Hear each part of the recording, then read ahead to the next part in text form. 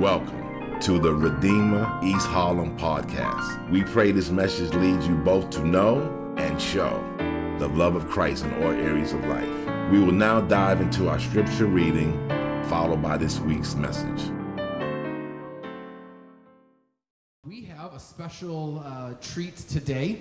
We have a guest speaker who will be preaching for us, Victor Nakah. He currently serves as our denomination's overseas arm called MTW, Mission to the World, and he oversees much of what's happening in sub-Saharan Africa. And he's in town for some various meetings, not just in town. I guess he's going to be various states over the course of the next few weeks. And he's here in New York, and so we snagged him because I really would love to hear from him, and excited to have him. Again, he serves with MTW. He also supervises master's degree students and PhD students at South Africa Theological Seminary, as well as the Africa Reformation Theological Seminary. He's coming in from Johannesburg, and so we were actually really excited. He's part of a church plant that's there as well, and so it was good just to hear some of what God's doing there, and he'll share a little bit more about what God's doing in his life and in his ministry, and so we're so grateful to have him. I'm going to welcome Joanna to come and read today's scripture, and then we will have Victor come immediately after that, and when he does come, let's give him a nice warm welcome. REH welcome. Joanna, please come.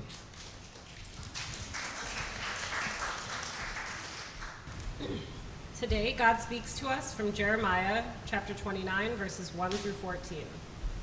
This is the text of the letter that the prophet Jeremiah sent from Jerusalem to the surviving elders among the exiles and to the priests, the prophets, and all the other people Nebuchadnezzar had carried into exile from Jerusalem to Babylon. This was after King Jehoiachin and the queen mother, the court officials, and the leaders of Judah and Jerusalem, the skilled workers, and the artisans had gone into exile from Jerusalem. He entrusted the letter to Elasah, son of Shaphan, and to Jeremiah, son of Hilkiah, whom Zedekiah, king of Judah, sent to King Nebuchadnezzar in Babylon. It said, "This is what the Lord Almighty, the God of Israel, says to all those I carried into exile from Jerusalem to Babylon. Build houses and settle down. Plant gardens and eat what they produce. Marry and have sons and daughters. Find wives for your sons and give your daughters in marriage, so that they too may have sons and daughters. Increase in number there, do not decrease. Also seek the peace and prosperity of the city to which I have carried you into exile. Pray to the Lord for it, because if it prospers, you too will prosper. Yes, this is what the Lord Almighty, the God of Israel, says. Do not let the prophets and diviners among you deceive you. Do not listen to the dreams you encourage them to have. They are prophesying lies to you in my name. I have not sent them, declares the Lord. This is what the Lord says. When 70 years are completed for Babylon, I will come to you and fulfill my good promise to bring you back to this place. For I know the plans I have for you, declares the Lord. Plans to prosper you and not to harm you. Plans to give you hope and a future. Then you will call on me and come and pray to me, and I will listen to you. You will seek me and find me when you seek me with all your heart. I will be found by you, declares the Lord, and will bring you back from captivity. I will gather you from all the nations and places where I have banished you, declares the Lord, and will bring you back to the place from which I carried you into exile. The word of the Lord. Thank you, Justin, for the opportunity to share from God's word. Like you heard, my name is Victor. I'm married to Nosizo, who is at home watching right now because she promised she'll be watching the service. We have 2 adult daughters, a son-in-law, and 2 grandchildren.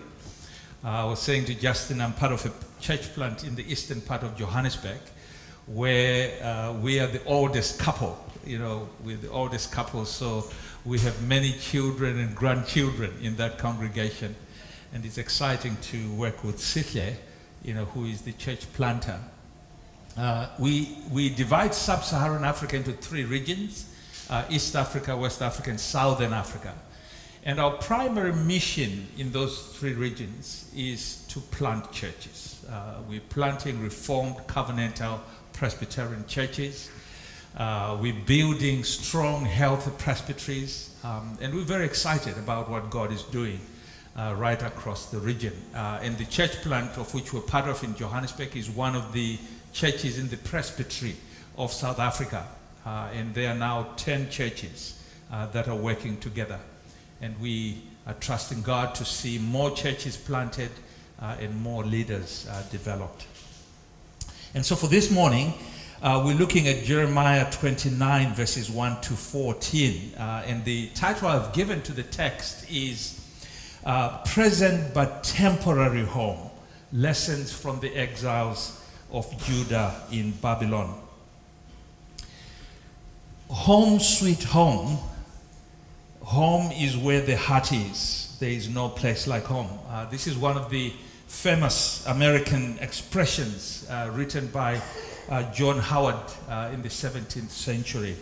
And he goes on to say, you know, those who like poems, mid pleasures and palaces, though we may roam, be it ever so humble, there is no place like home.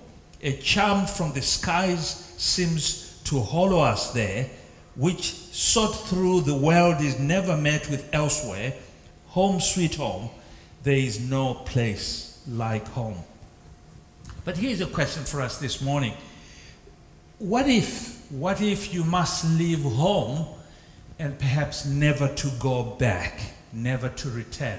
What if you find yourself far from home and it's not clear whether you return or not? Not just for a day away from home, not just for a day, not just for a month, maybe for 2 generations. What if you cannot go back home? In 597 AD, the Israelites of Judah found themselves very far away from home, some 1,600 kilometers away from home in Babylon. And the reason, their city was conquered and most of it was destroyed by King Nebuchadnezzar. And according to chapter 52, verse 28 of Jeremiah, more than 3,000 people were carried into captivity in Babylon. And among them were Jehoiakim and his household, some priests and some prophets. And that's the reason why in the text, some of those prophets were panicking and they wanted to give a positive word, to the Israelites.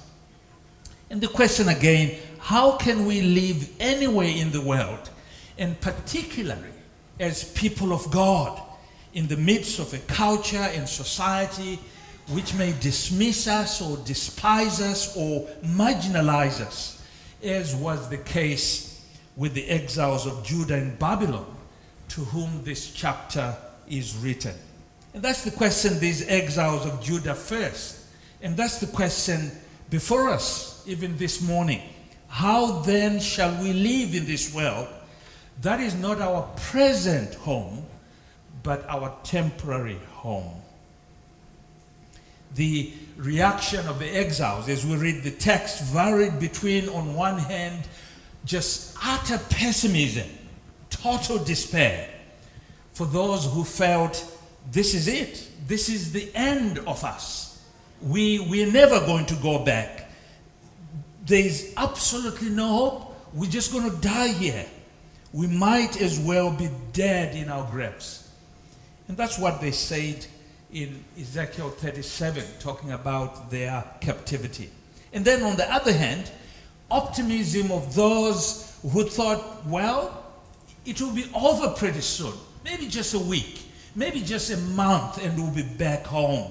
A few months and the exiles will be back in Jerusalem.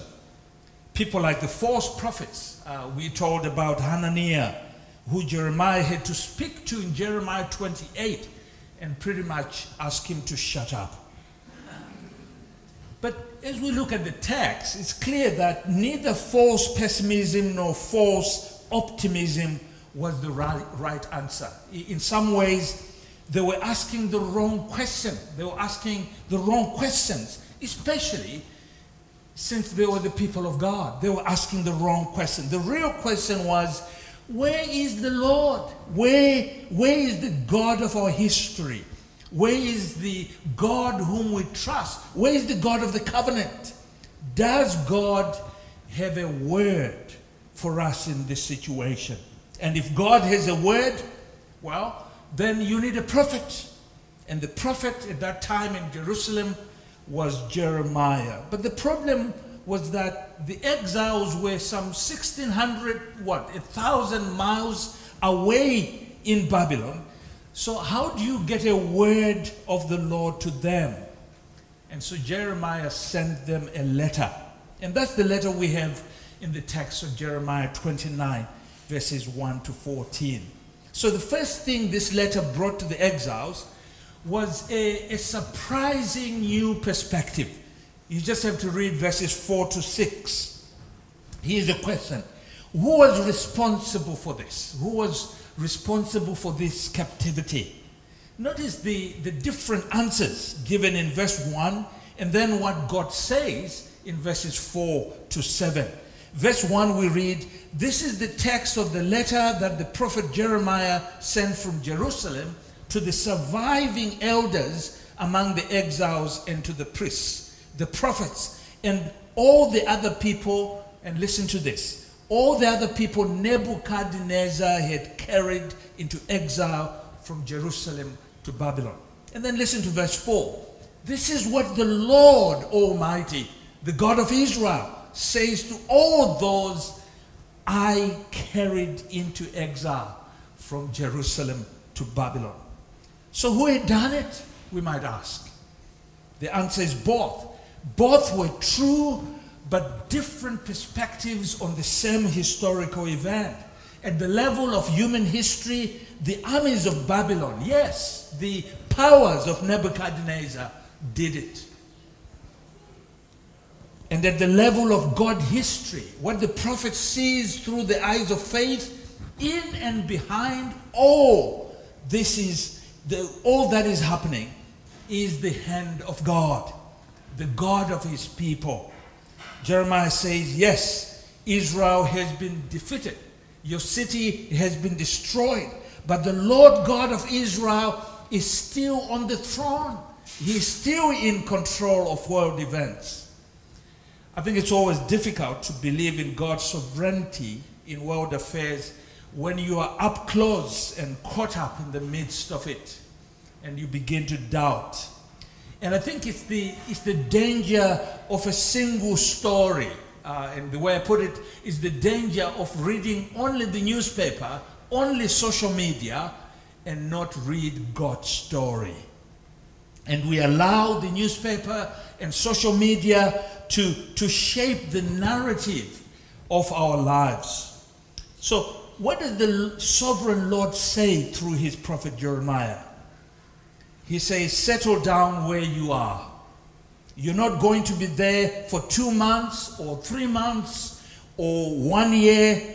Well, you're going to be there for 2 generations. You're going to be there for 70 years. An impossible task to believe and a very difficult message for the exiles to accept. God says through Jeremiah, be where you are with me. I am there with you. Right where you are, I am.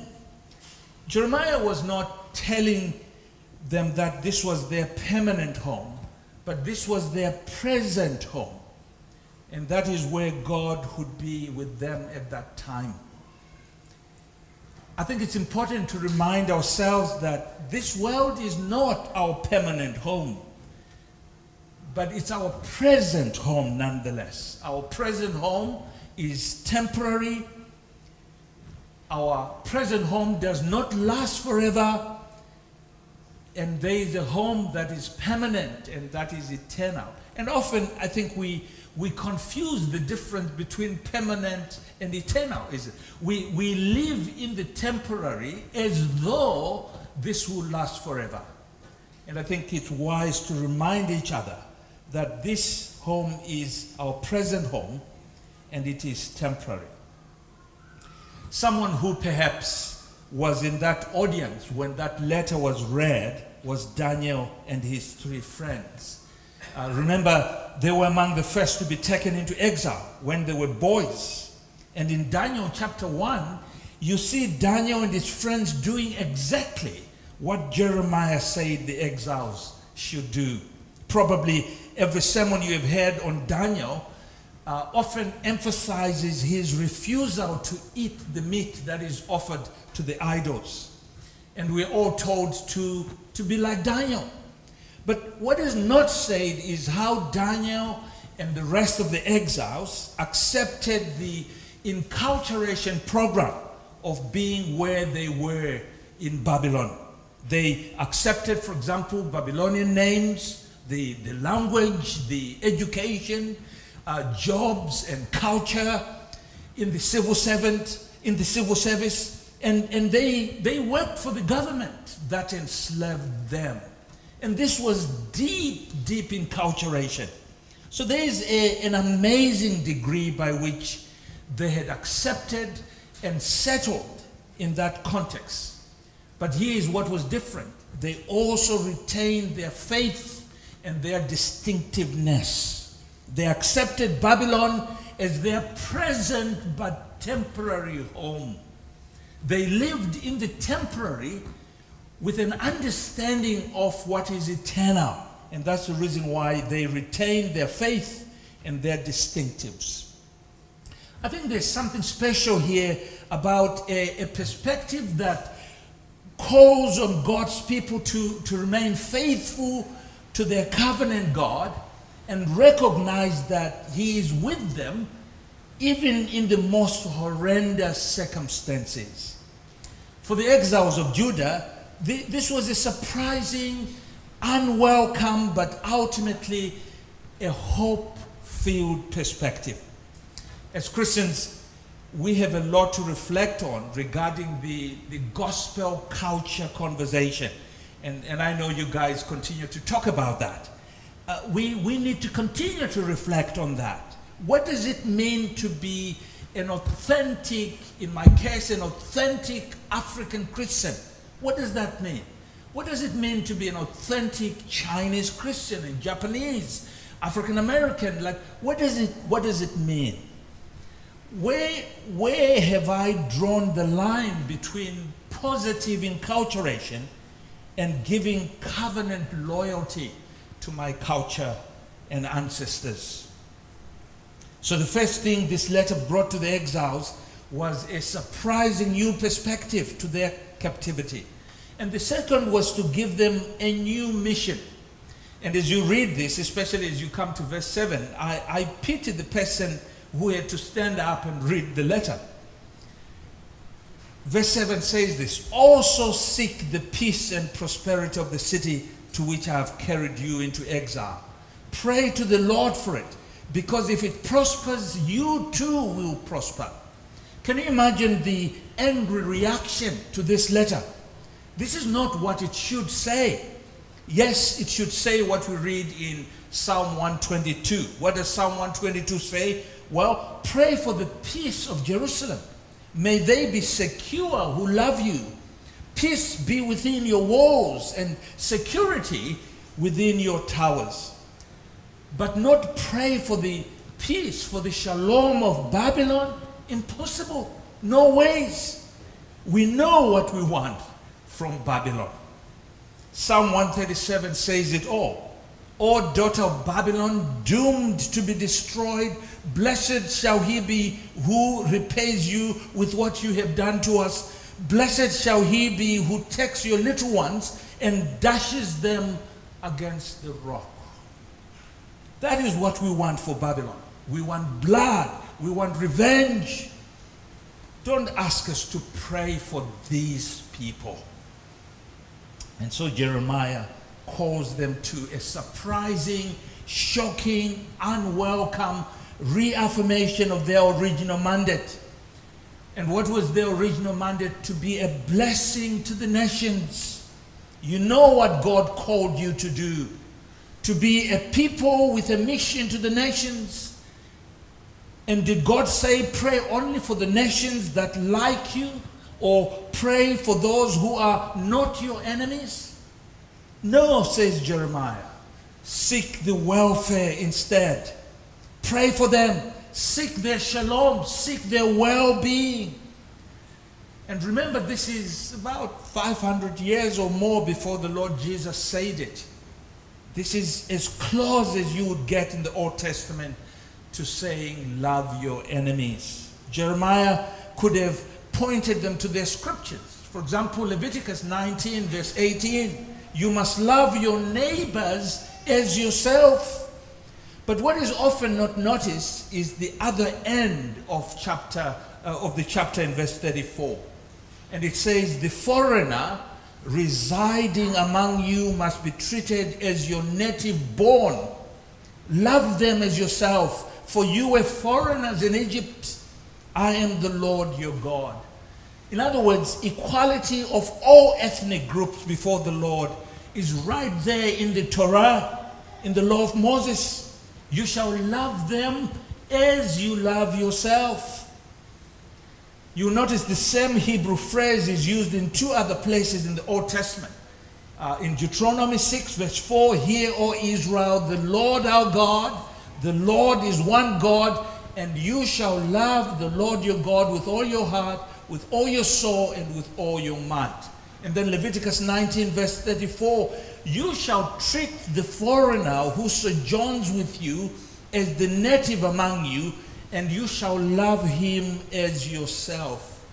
And it's though Jeremiah is calling them back to this mandate, reminding them that this is how the Abrahamic mandate is to be fulfilled. God blessed you so that you can be a blessing, and all the nations of the world will be blessed through you, even the Babylonians. And once again, I wonder if this is something that Daniel and his friends took to heart. We know, for example, that Daniel was a man of prayer. He prayed 3 times a day. I wonder who was at the top of his prayer list. And I have a sneaking suspicion that it was King Nebuchadnezzar. What we do know is that in Daniel chapter 4, Nebuchadnezzar had another dream, and Daniel comes in and he knows that this dream is about him, and he recognizes that the judgment of God is coming on King Nebuchadnezzar. And what do you imagine was Daniel's response? What could have been your response when you wake up one morning and your master who has enslaved you, who has destroyed your city, judgment is coming to him? He is a man who has lived all his life under this ruthless king who has destroyed his city and his temple and killed thousands of his brothers and sisters, drove him and his friends as boys to Babylon and forced them to live there. And now he hears this regime, this king, this empire is about to collapse. Wouldn't he be saying, yes, praise the Lord, it's about time. I have lived long enough to see the judgment of God upon my enemies. That would be understandable, but that was not Daniel's response. In fact, Daniel was so upset. He was so upset when he understood what the dream meant. He was so upset that he couldn't speak. And Nebuchadnezzar, the king, had to persuade him to speak. And his opening words were, "O king, I wish this dream was for your enemies and not you. But it is for you, and you need to realize that you and your city stand under God's judgment." Then he goes on with this marvelous civil servant language. And remember, Daniel was not a prophet. He was a civil servant. He was an administrator. And he says to the king, "Be pleased, O king, to accept my advice." And what advice does he give to King Nebuchadnezzar? You read this in Daniel 4 verse 27. He says, "Therefore, O king, let my counsel be accepted to you. break off your sins by practicing righteousness, and your iniquities by showing mercy to the oppressed, that there may perhaps be a lengthening of your prosperity. And so Daniel offers him a way out of judgment by doing justice and stopping his oppression. He says, if you do this, maybe God will suspend his judgment upon you. Daniel, it seems, had learned to love Nebuchadnezzar. He had come to some degree of affection for this man and did not want to see him suffering under the destructive judgment of God. And we have to ask the question, why? I imagine it was at least in part that Daniel was praying for Nebuchadnezzar. It's terribly hard to hurt someone that you're praying for. Why? Because the more you pray for them, the less you want to see them hurt. And so Jeremiah gives to these exiles this mission to turn their mourning into mission, to pray for the Babylonian Empire.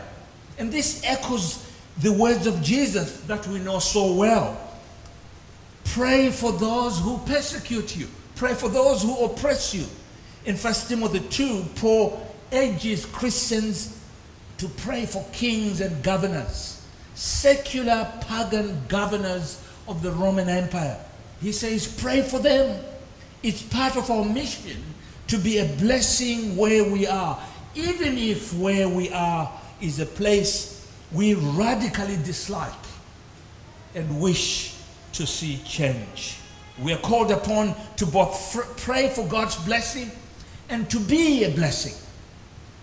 Let's not imagine that Jeremiah was not naive when he said to the exiles, settle down, pray, be a blessing. Well, Jeremiah knew perfectly well that Babylon stood under the judgment of God for its wickedness. He knew that. In fact, as you continue to read Jeremiah, in the very next diplomatic post back, Jeremiah sent chapters 50 and chapter 51. And if you read those two chapters, they are a comprehensive declaration of God's judgment on Babylon, the very nation that God had used as an agent of his judgment on Israel. Babylon stood under God's judgment, and that judgment would come.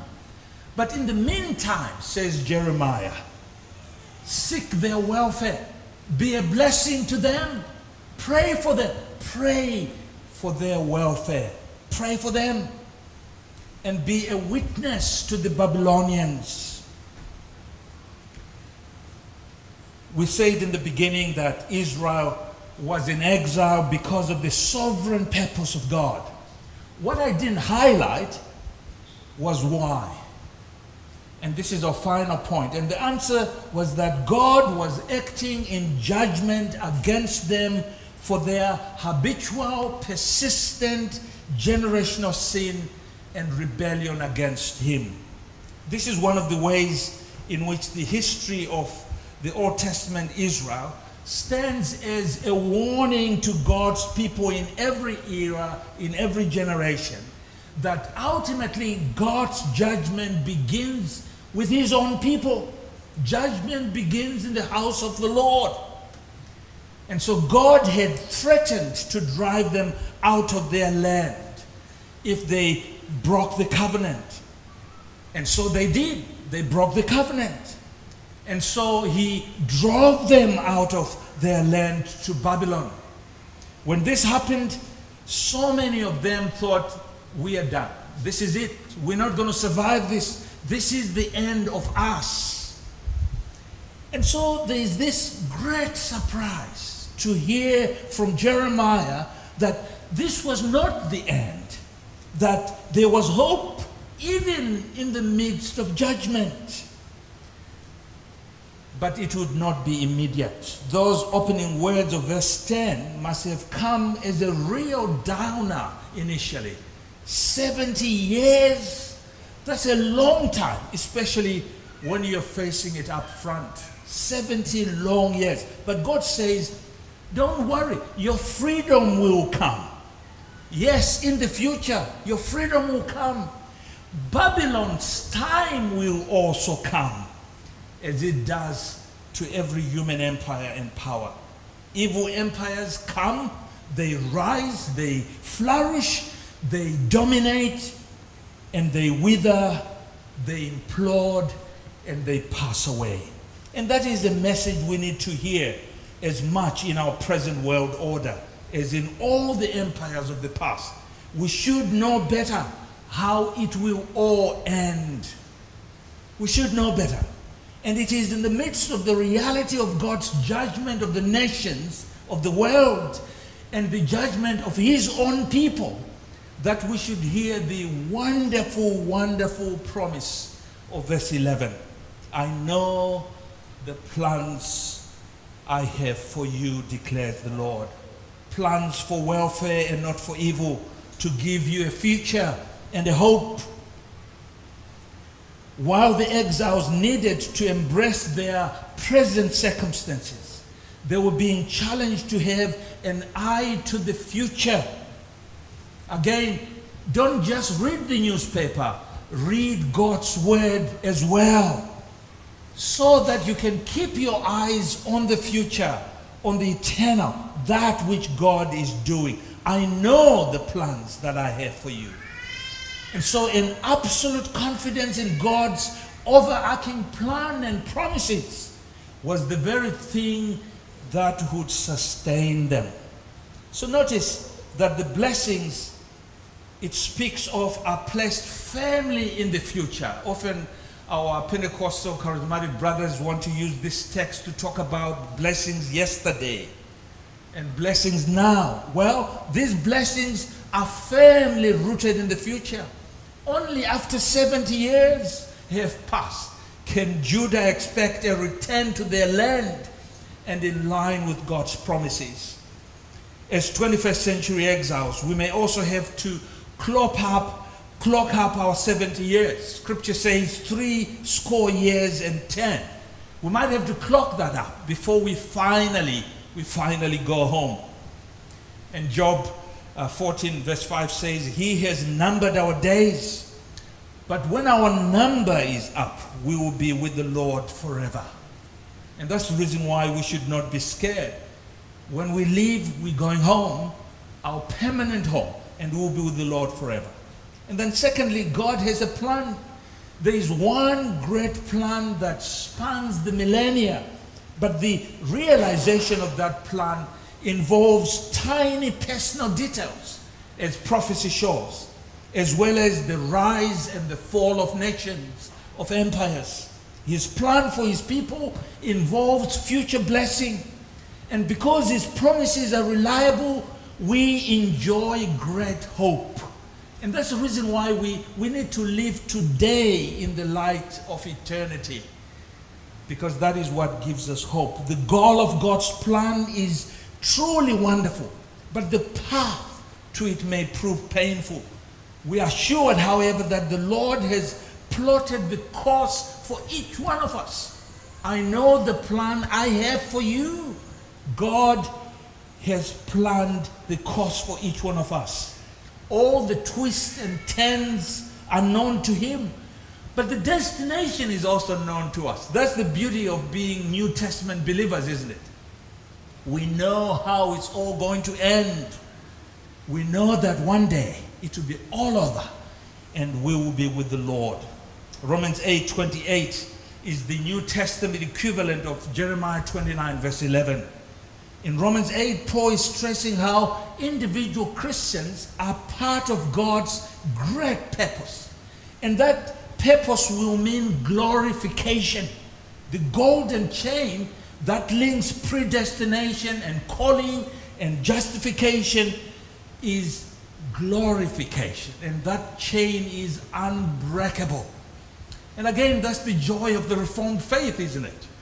The once saved, always saved. If the death of Christ on the cross was effective, if it did what it was intended to do, then I am his forever. Glorification is that unbreakable chain.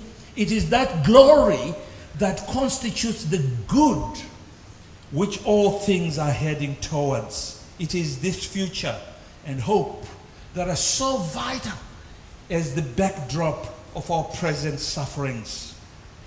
But do we ever notice the context of this promise in verse 11? This is a precious word, but it is given as a surprising word for people who were standing at the point under God's judgment.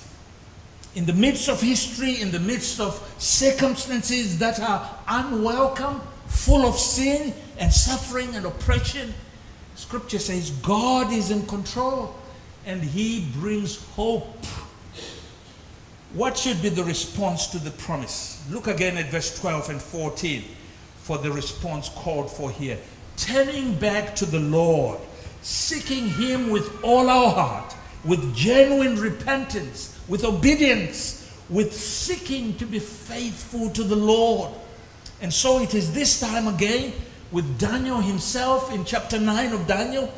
Daniel tells us when he knew the Babylonian time was coming to the end, reading the prophecies of Jeremiah's promise in verse 11, what does Daniel do?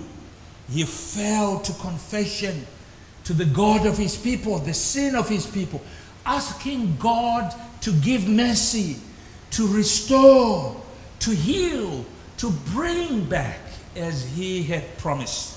It is to a confessing, repentant, contrite people that God's promise in verse 11 should be heard and understood.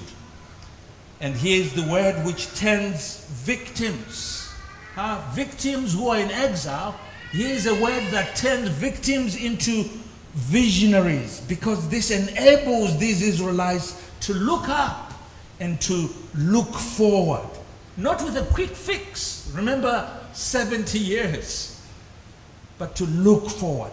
In fact, all those who had this letter being read, they did not make it, but they believed that this was for their children and their children's children, and that gave them hope. And that is the surprising hope, the surprising context in which it was given. New perspective, surprising new mission, and surprising new hope as God demonstrates that he's sovereign and he is in control. So here's a word that turns mourners and refugees and victims into resident missionaries, because God has a mission for his people. A word of hope and promise that God will never abandon us, that wherever we go, God is with us. And this is a word of hope for every generation. Why? Because in some sense, all of us are refugees. All of us are displaced persons. All of us are far, far away from home.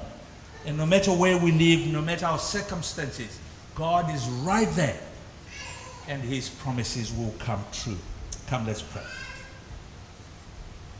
Again, Lord, we give you thanks for the surprises that even in the midst of hardship, in the midst of persecution, in the midst of enslavement, you bring hope, because you're right there with us.